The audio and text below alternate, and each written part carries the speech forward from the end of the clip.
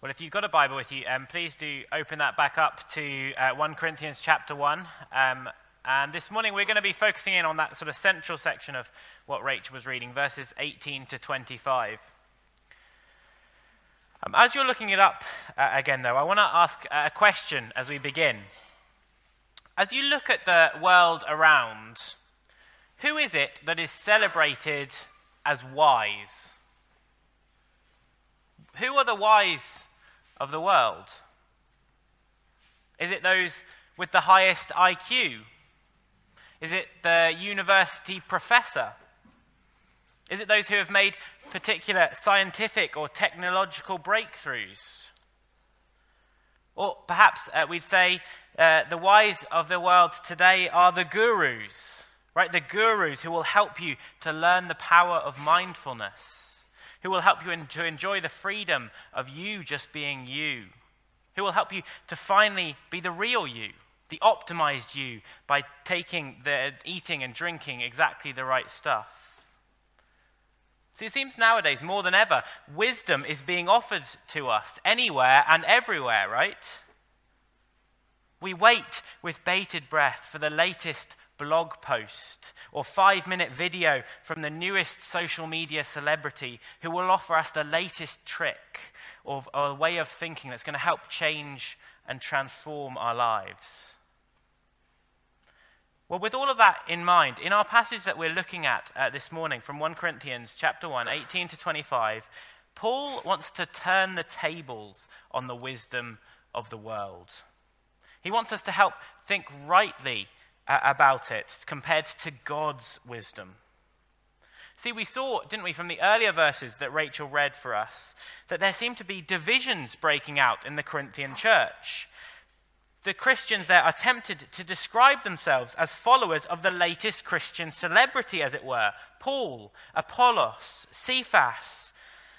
And then also, look with me there at verse 17, just before the section that we're looking at. See there, Paul writes that he came and he didn't preach the gospel with words of eloquent wisdom, lest the cross of Christ be emptied of its power.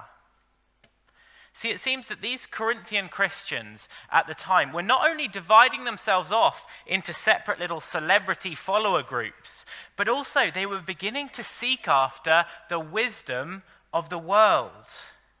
They were now beginning to seek after different teaching from that of Paul's, teaching that did come with words of eloquent wisdom, words that not only would have had a certain style, they would have used clever rhetoric. They would have also had this right content for the time, potentially upholding the widespread Stoic values that were around in the Corinthian church and in the Corinthian culture. Values of justice, strength, freedom, amongst other things.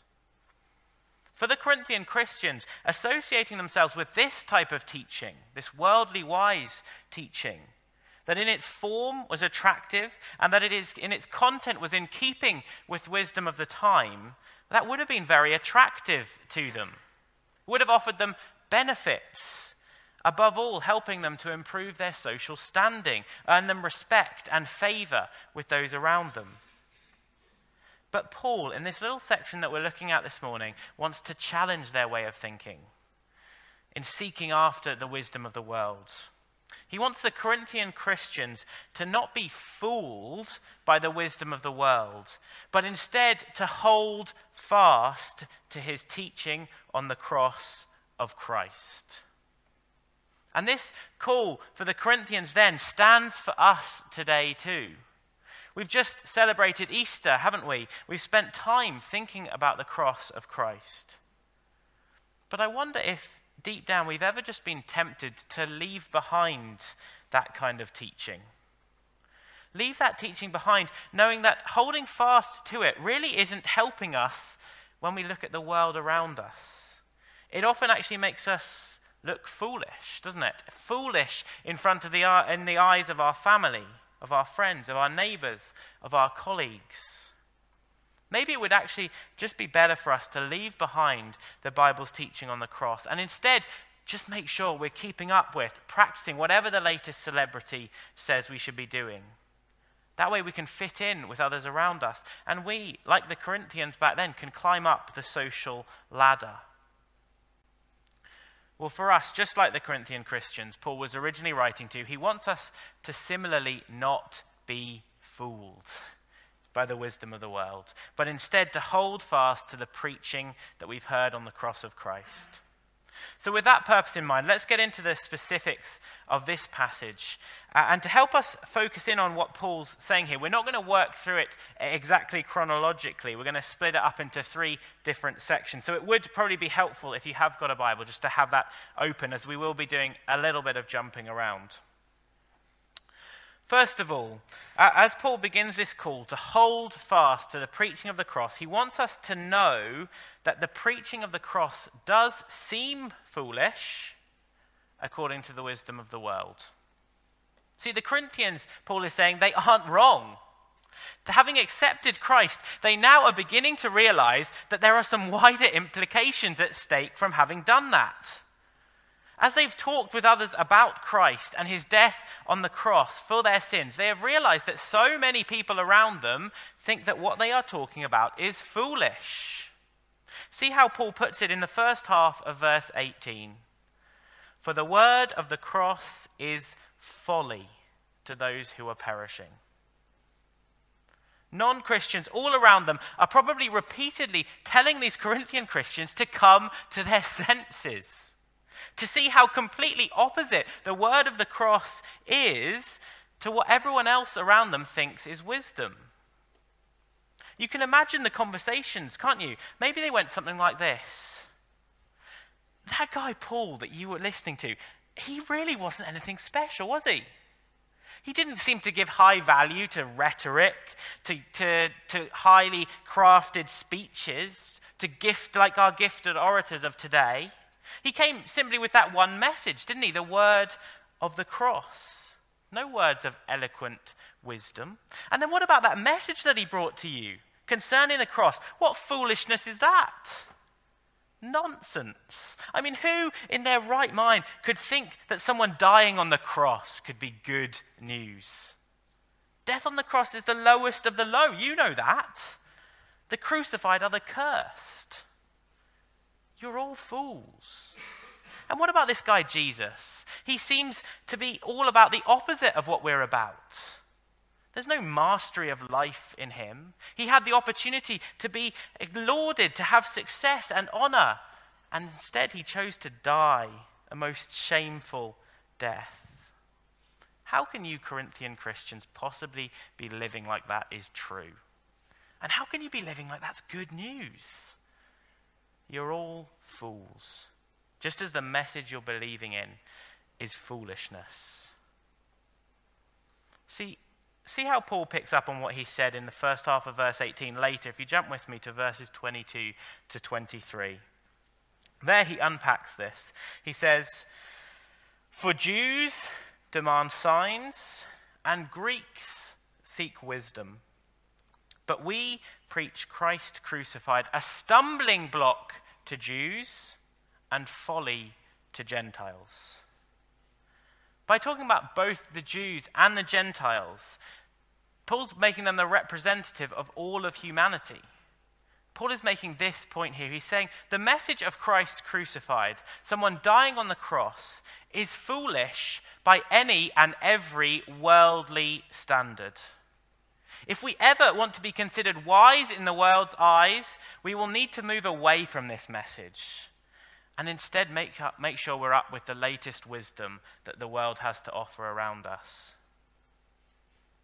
Now, I think it's worth stopping and applying this truth a little bit more to us today. See, crucifixion in some senses it's no longer really a big part of our society, thankfully. So the stigma, the disgust that might come immediately back then with the cross, that's been left behind, perhaps. So does that change what Paul's saying here? Is the message of the cross still a stumbling block? Is it still foolishness? And I think as we think about that question, even if it's for slightly different specific reasons now, I think it still absolutely is, isn't it? Let's take, for example, accepted and celebrated wisdom of the world. For example, the idea of pluralism. That's pretty big, isn't it? And the idea of individualism, the right to choose and do as I see fit. Combined, pluralism, individualism, they couldn't stand in much sharper contrast with the word of the cross, could they? Jesus teaches that he is the way, the truth, and the life. And no one comes to the Father except through him. And in saying that, the cross sits right at the center of that message. It is only through Christ's work on the cross that we can come to the Father. But that kind of exclusive message is foolishness to the world around us. How can we possibly say as Christians that Christ is the only way? We all surely have the right to think and do whatever we want, don't we? And what about the wisdom of the self-help world that's growing around us?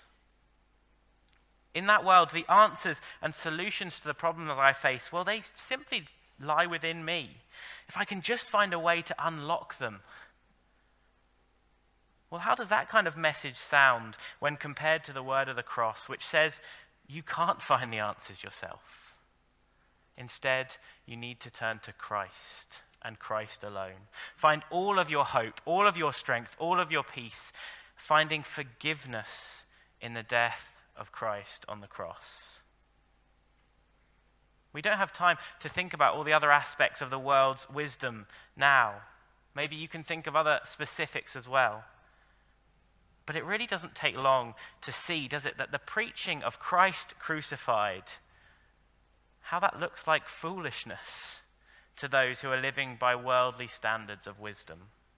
How, in fact, preaching Christ crucified today might actually be a stumbling block to people coming to believe the gospel.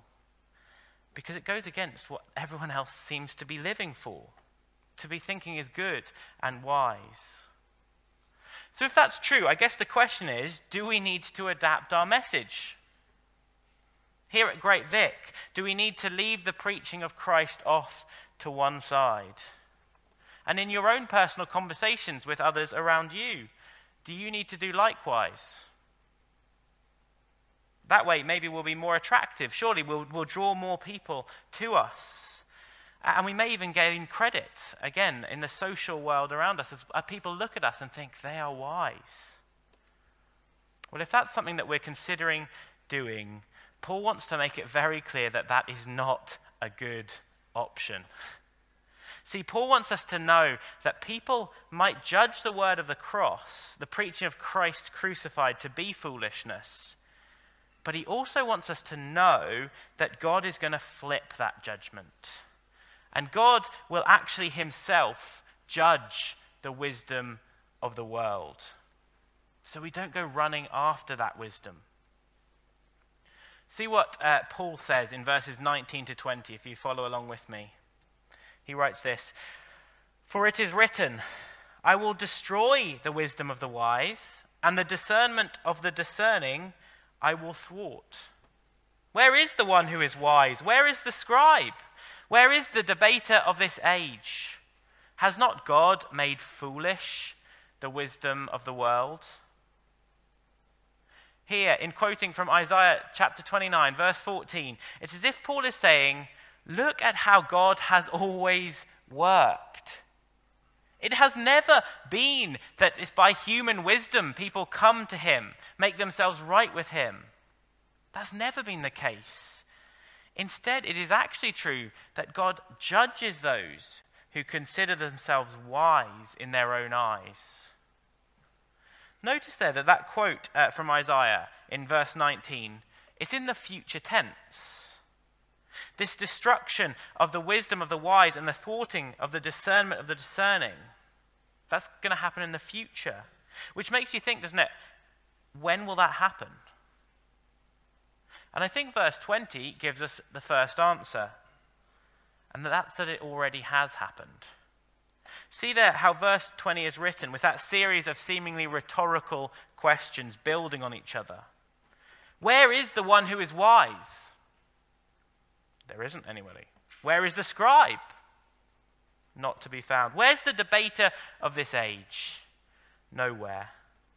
Why? Because has not God made foolish the wisdom of the world? Yes, he has. What was foreseen in that quote from verse 19 has come to pass, once and for all, through Christ crucified. Through Christ crucified, God has made foolish not only the wisdom of the wise, but the wise themselves too.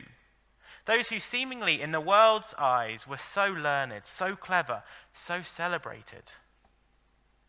So in that sense, God has already delivered the knockout blow to the wise, to their wisdom, through sending his Son to shamefully, from a worldly point of view, die on a cross. But we also know, don't we, that as we look at the world around us, there are still these kind of people, the worldly wise, wise in their own eyes. They're still going around being celebrated as well, aren't they? So this judgment of God on the foolish must also be referring to a future day, a final future day when this judgment will ultimately fall. From what Paul writes here, we need to know and be warned that there is a final day coming when all worldly wisdom will perish. It will completely fall away, and those trusting in it will face the judgment of God. As I was thinking about this, it got me thinking about the example of Lance Armstrong. Don't know if you remember him. It was a few years back now, but I think it's a good illustration of the truth that Paul is preaching and teaching here. Not for the specifics of the case, but because of the reversal of fortunes. See, Lance Armstrong was the man, wasn't he? In the 90s, in the 2000s. He'd won 7 Tour de France cycling titles. He was one of the most idolized sports people in history. He even won those titles having previously had to receive treatment for cancer. But in reality, he was cheating all the time, being involved in what's been described as the most sophisticated, professionalized, and successful doping program that sport has ever seen. During his career, there'd been suspicions, but they'd always been ignored or discredited. But then, going back to what we've just been saying, there came a day. A day when the truth finally came out. In 2013, Armstrong himself made a confession of his involvement, even if it was a limited one. And what was the result of that? He went from being one of the most celebrated people in history to one of the most judged and condemned. Now, as I said, the specifics are different there, but the reversal of fortunes is pretty much exactly the same as what Paul is talking about in this passage. The wise, the scribe, the debater of this age, whoever it is that is exalted because of their worldly wisdom, well, each and every one of them should know that a day is coming when that wisdom will be made foolish, and they will be judged by God. In that day, if people are standing proudly on their own worldly wisdom, just like Lance Armstrong, they will then face judgment and condemnation. From exalted and celebrated to judged and condemned. Worldly wisdom, deep down, is often really about seeking to increase our own influence, our own power, our own honor, our own reputation. But we need to recognize that worldly representation, recognition, well, it's only going to last a short time. A bit like Jesus' teaching in Matthew chapter 6, where he writes that those who do good only to be praised by others have received their reward. So it is with these people seeking after worldly wisdom. They may well receive a reward in the here and now. Popularity, fame, growing reputation. But that reward will not last. Apart from trusting in what the world considers foolish, the word of the cross, they will face judgment. This is a warning that Paul wants the Corinthian church then to take to heart, and he wants us to take it to heart today. We need to hear this warning. I wonder if deep down you do ever find yourself tempted to do or say things to others in order to appear wise in their eyes? Do you ever find yourself shying away from speaking about the fact that you live your life differently to others around you? You live it according to God's wisdom, according to what his word says. And instead, you put on a front of living exactly like everyone else around you. Sure, it is good, isn't it, to engage with people, to engage with what other people are living for so that we can show them Christ. Often, even those things can have some good advice in them as people share ideas, how we can look after ourselves properly, how we can present ourselves well. Not in essence a problem, but just remember and beware that if those kind of things, worldly wisdom, becomes what you are trusting in for your life, well, our passage warns us that God judges those who live like that, who live trusting in their own worldly wisdom. As Paul writes there, so he sums it up, has not God made foolish the wisdom of the world? Yes, he has. He's done that already on the cross, and he will do that once and for all on that final day. Living trusting in worldly wisdom is a bit like being handed a bar of chocolate. It most likely will taste sweet in the present, but eventually it'll come to an end. And then what are you left with? A worthless wrapper that's going to be thrown into the bin. It's empty. Okay, so up to this point, we've seen that Paul wants us to know that the preaching of the cross seems foolish to the world, but he also wants us to know that God will judge the wisdom of the world. So what is it we should do in response to these things? Well, here's the third and final thing that Paul would have us do. He would say, given all of that, don't be fooled. Don't be fooled by what the world perceives to be foolish and wise. Instead, hold fast to the preaching of the cross, because in God's wisdom it is powerful to save. Hold fast to the preaching of the cross, because in God's wisdom it is powerful to save. Look at how Paul puts it in verse 18. He writes, "For the word of the cross is folly to those who are perishing, but to us who are being saved, it is the power of God." Likewise, in verse 21, Paul writes that in the wisdom of God, it pleased God through the folly of what we preach, that is, Christ crucified, to save those who believe. That saving language is so crucial. Do you see, the word of the cross is foolishness to those described as perishing, but on the other hand, the word of the cross is the power of God to those who are being saved. Worldly wisdom might seem attractive, but it will amount to nothing, and it will lead to death. God's wisdom, it might not seem immediately attractive, but it will lead to life and salvation. Maybe we can think of it through another illustration. We could say that the word of the cross, the preaching of Christ crucified, is a bit like a tool, like a chisel. If you look at a chisel, it doesn't look particularly impressive on its own, does it? Maybe you think, what's the purpose of it? But in the right hands, it's incredible what can be done. It can achieve incredible results. Wood carved and sculpted into incredible, intricate, beautiful designs. Tree stumps transformed into furniture, whatever it might be. See, in the hands of someone who knows what they're doing, that chisel, even though it looks worthless, is powerful. It can transform something. And so it is with the word of the cross, the preaching of Christ crucified. It might seem like nothing. It might seem insignificant, even foolish. But it is the means, the true means that God has chosen to powerfully save his people. To transform his people, to transform those that he's called. And notice with me who it is that's being saved. If you look in verse 21, it isn't the humanly wise, it is those who believe. those who are believing in the preaching of and the message of the cross. Again, even in saying that, can you hear it? It sounds foolish, doesn't it, to the world? Surely there must be something more involved, something of my own human wisdom and skill needed. But no, believe. Go on believing. That is what's required for salvation. The image here is of someone standing on a street corner hearing Christ proclaimed, Christ crucified.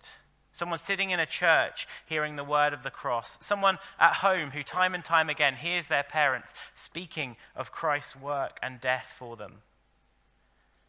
And hearing that, by God's Spirit, they perceive the truth of it. They perceive not only that it's true that God sent his Son to die on the cross for them, but they perceive that it is powerful to save them. Isn't that incredible? As verse 18 says, they perceive it is the power of God in their lives. And as verse 24 says, Christ, the power of God. Christ, the wisdom of God. That is the Spirit's work in the hearts of those who God has called. No matter where they come from, whether they are Jew, Greek, or from anywhere else, that they hear of Christ crucified and they understand its power, its significance for them. They understand that that message is completely life-transforming. See, saving people through the preaching of Christ crucified has always been God's plan, the way he planned to save his people. It might seem foolish, but it is so powerful in his hands. Christ crucified strips away any possibility of pride from us. It says to you and to me, look at the extent of your sin, your weakness, your failing, that the Father would have to send his own Son to die for you. And wasn't that death so powerful, so wise?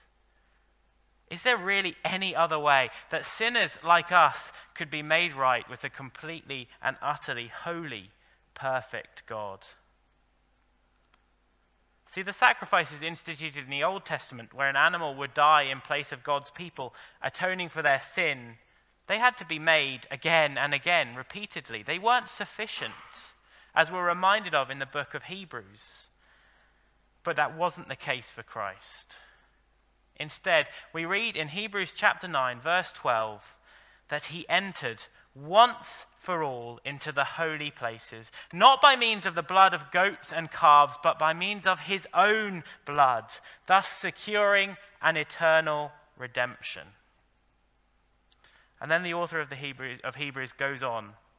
Just listen to these incredible words.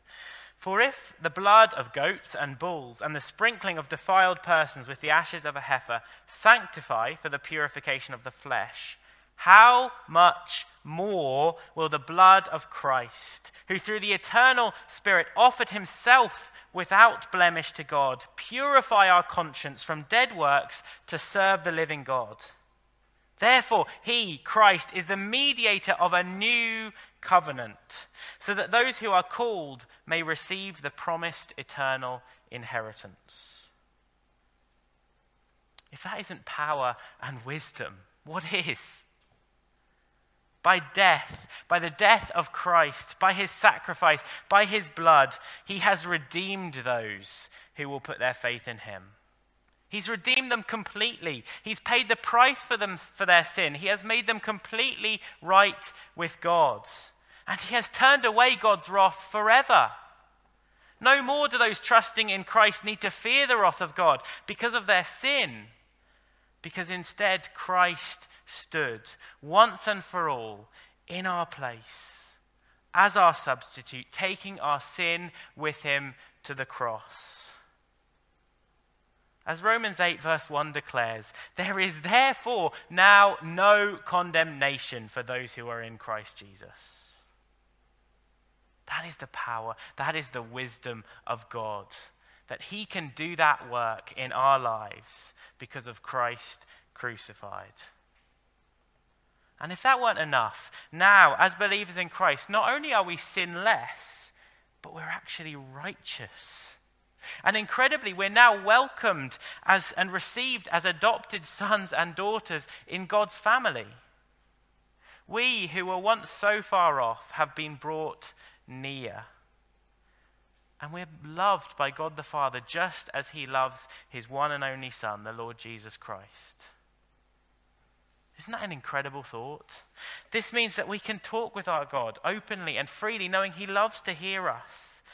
He is our perfect Father who will give good things to his children, who will give us the Holy Spirit, who will be with us to help us, to comfort us, to strengthen us, to help us to hold fast to the cross. That is the true power of God, that in the pure and simple preaching of these truths of Christ crucified, his people might be saved. His people might be transformed. His people may be made new and have an incredible, glorious future to look forward to as we dwell with our God forever. Don't we want to just say, yes, Christ, the power of God, Christ, the wisdom of God. Thank you, Heavenly Father, that in your wisdom you have changed us by the simple proclamation of your truth. By your Spirit, you are changing us. You have changed us, and we have an eternity to come to look forward to spending with you.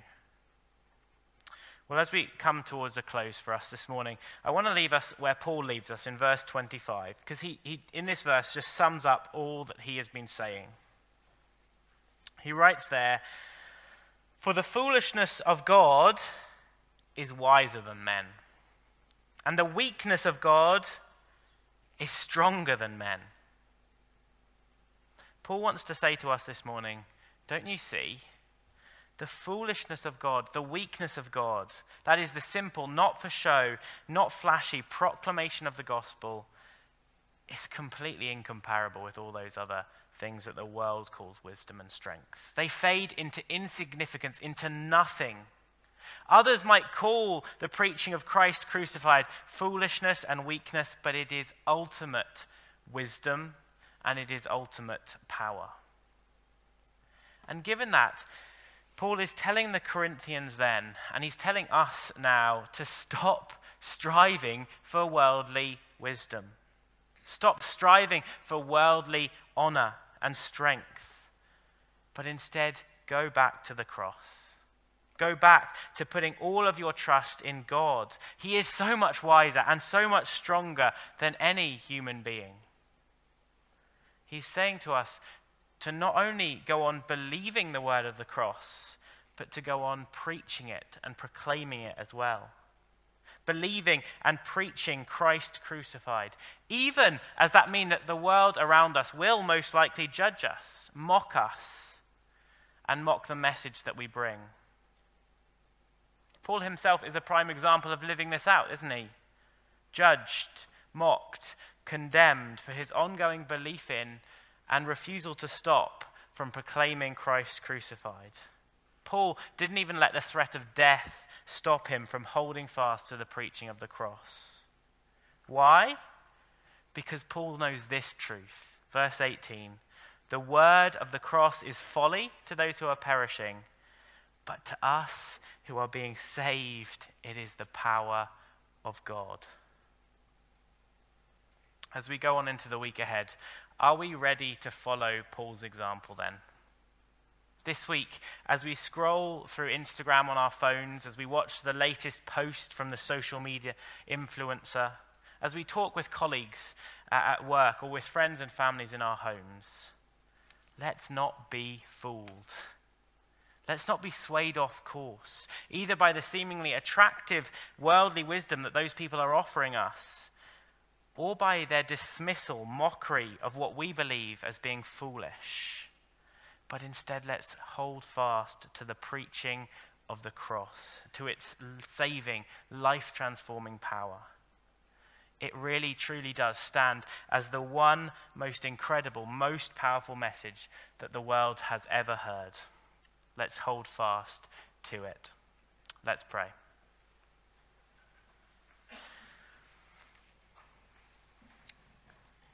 Our Heavenly Father, we thank you that you, through the preaching of Christ crucified, have made a way for us to come to you. Lord, thank you so much for those who over the years have preached to us, have brought this message of salvation, of hope, of wisdom, of power to us. And Lord, thank you for those that you have brought into your kingdom. Thank you for the work of your Spirit in granting us to see that this is not foolishness, but this is ultimate power. This is ultimate wisdom. And Lord, please, by your Spirit, would you help us to hold fast to that message, to not shy away from speaking with others about Christ, because he truly is the one hope of the world. And Lord, for any who are here this morning or listening along online who don't yet know Christ, Lord, please would you be at work in their hearts. Please would you even now, by your Spirit, be showing them their need of him. And Lord, please would they run into his open arms, the arms of forgiveness, of mercy, of grace that are thrown open wide for them. Lord, we thank you for the cross. We thank you for Christ's sacrifice for us once for all. In Jesus' name, amen. Well, as we respond to what we've just heard from God's word, we're going to respond by singing two final songs, When I Survey and Oh to See the Dawn. And as you'll see, both of these songs pick up here on the cross of Christ, on his sacrifice for us. So let's continue to reflect on and praise God for his wisdom and his power as we sing together of the work of the Son on the cross. Let's stand and sing together now.